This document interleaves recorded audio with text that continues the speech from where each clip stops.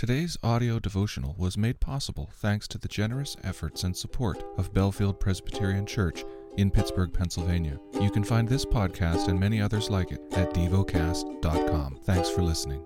The lesson is from the book of Isaiah. Chapter 18.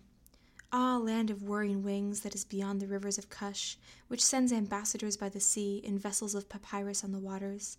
Go, you swift messengers, to a nation tall and smooth, to a people feared and near and far, a nation mighty and conquering, whose land the rivers divide.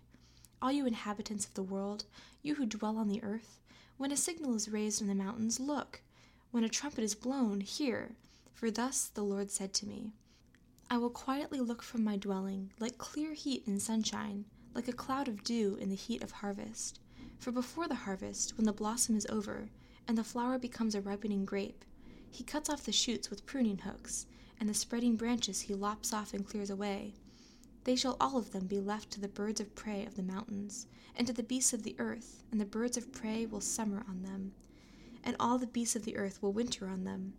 All that time, tribute will be brought to the Lord of hosts, from a people tall and smooth, from a people feared near and far, a nation mighty and conquering, whose land the rivers divide, to Mount Zion, the place of the name of the Lord of hosts. Meditate and dwell on what you're paying attention to in God's Word.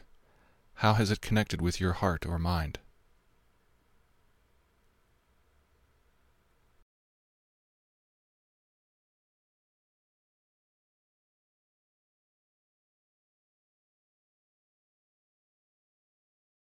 Pray to God freely about what has moved you today. Turn your thoughts to Him and enjoy His presence.